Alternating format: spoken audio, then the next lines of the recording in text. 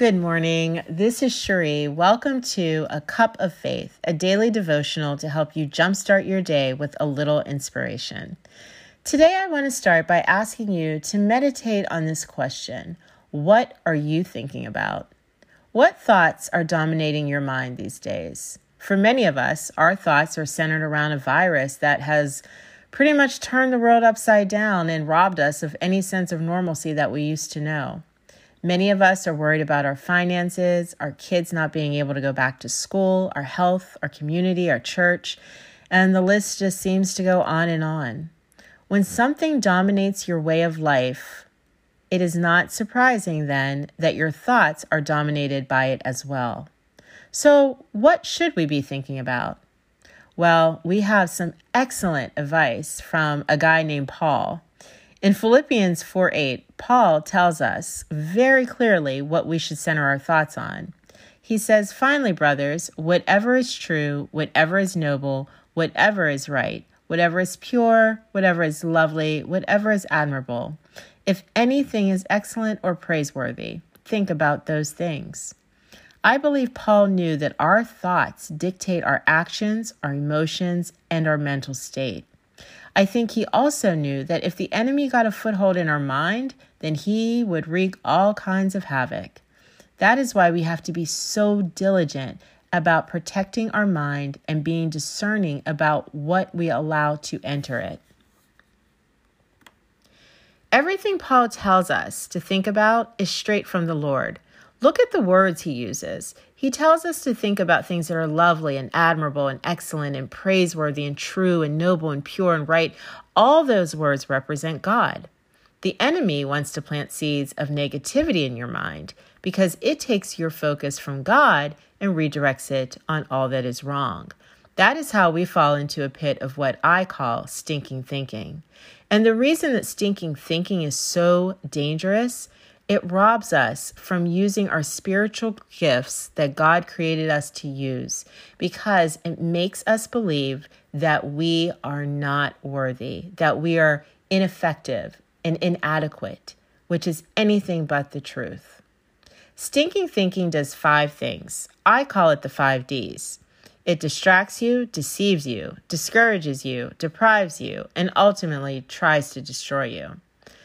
I want to break this down just a little bit further so you can see how dangerous it is to give your mind over to stinking thinking.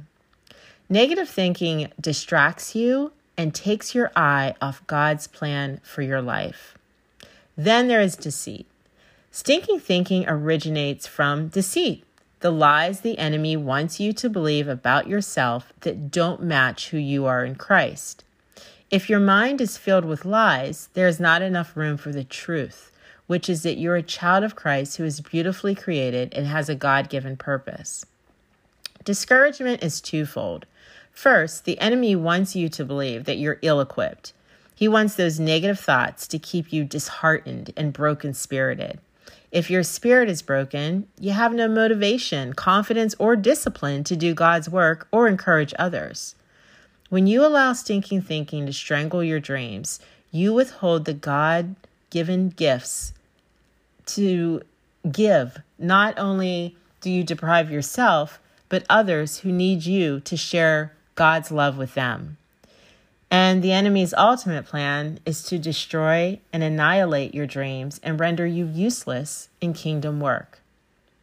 The goal of the enemy is for your life is self-destruction. He wants to extinguish your passion and purpose for God.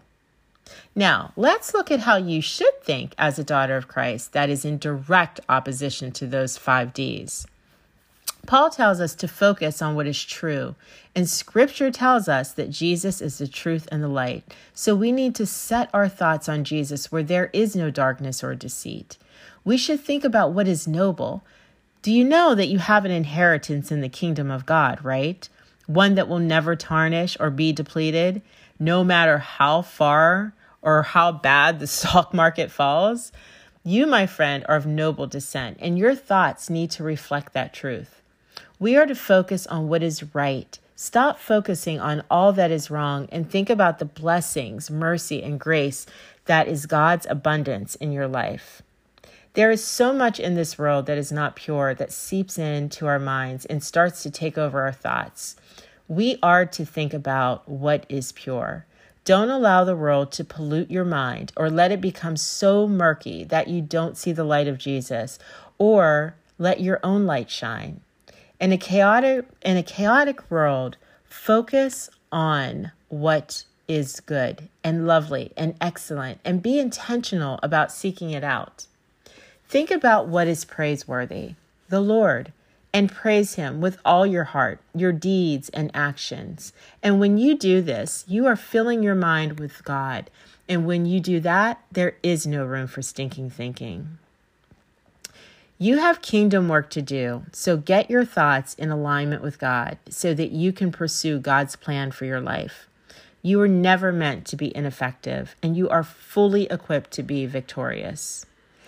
Take a look at these few scriptures to get a little bit more encouragement. Romans 12:2, Romans 8:5-6, Colossians 3:2-3, Philippians 3:13-14. I hope you have a blessed day, a great weekend, and please, please, please protect that beautiful mind of yours. Until next time.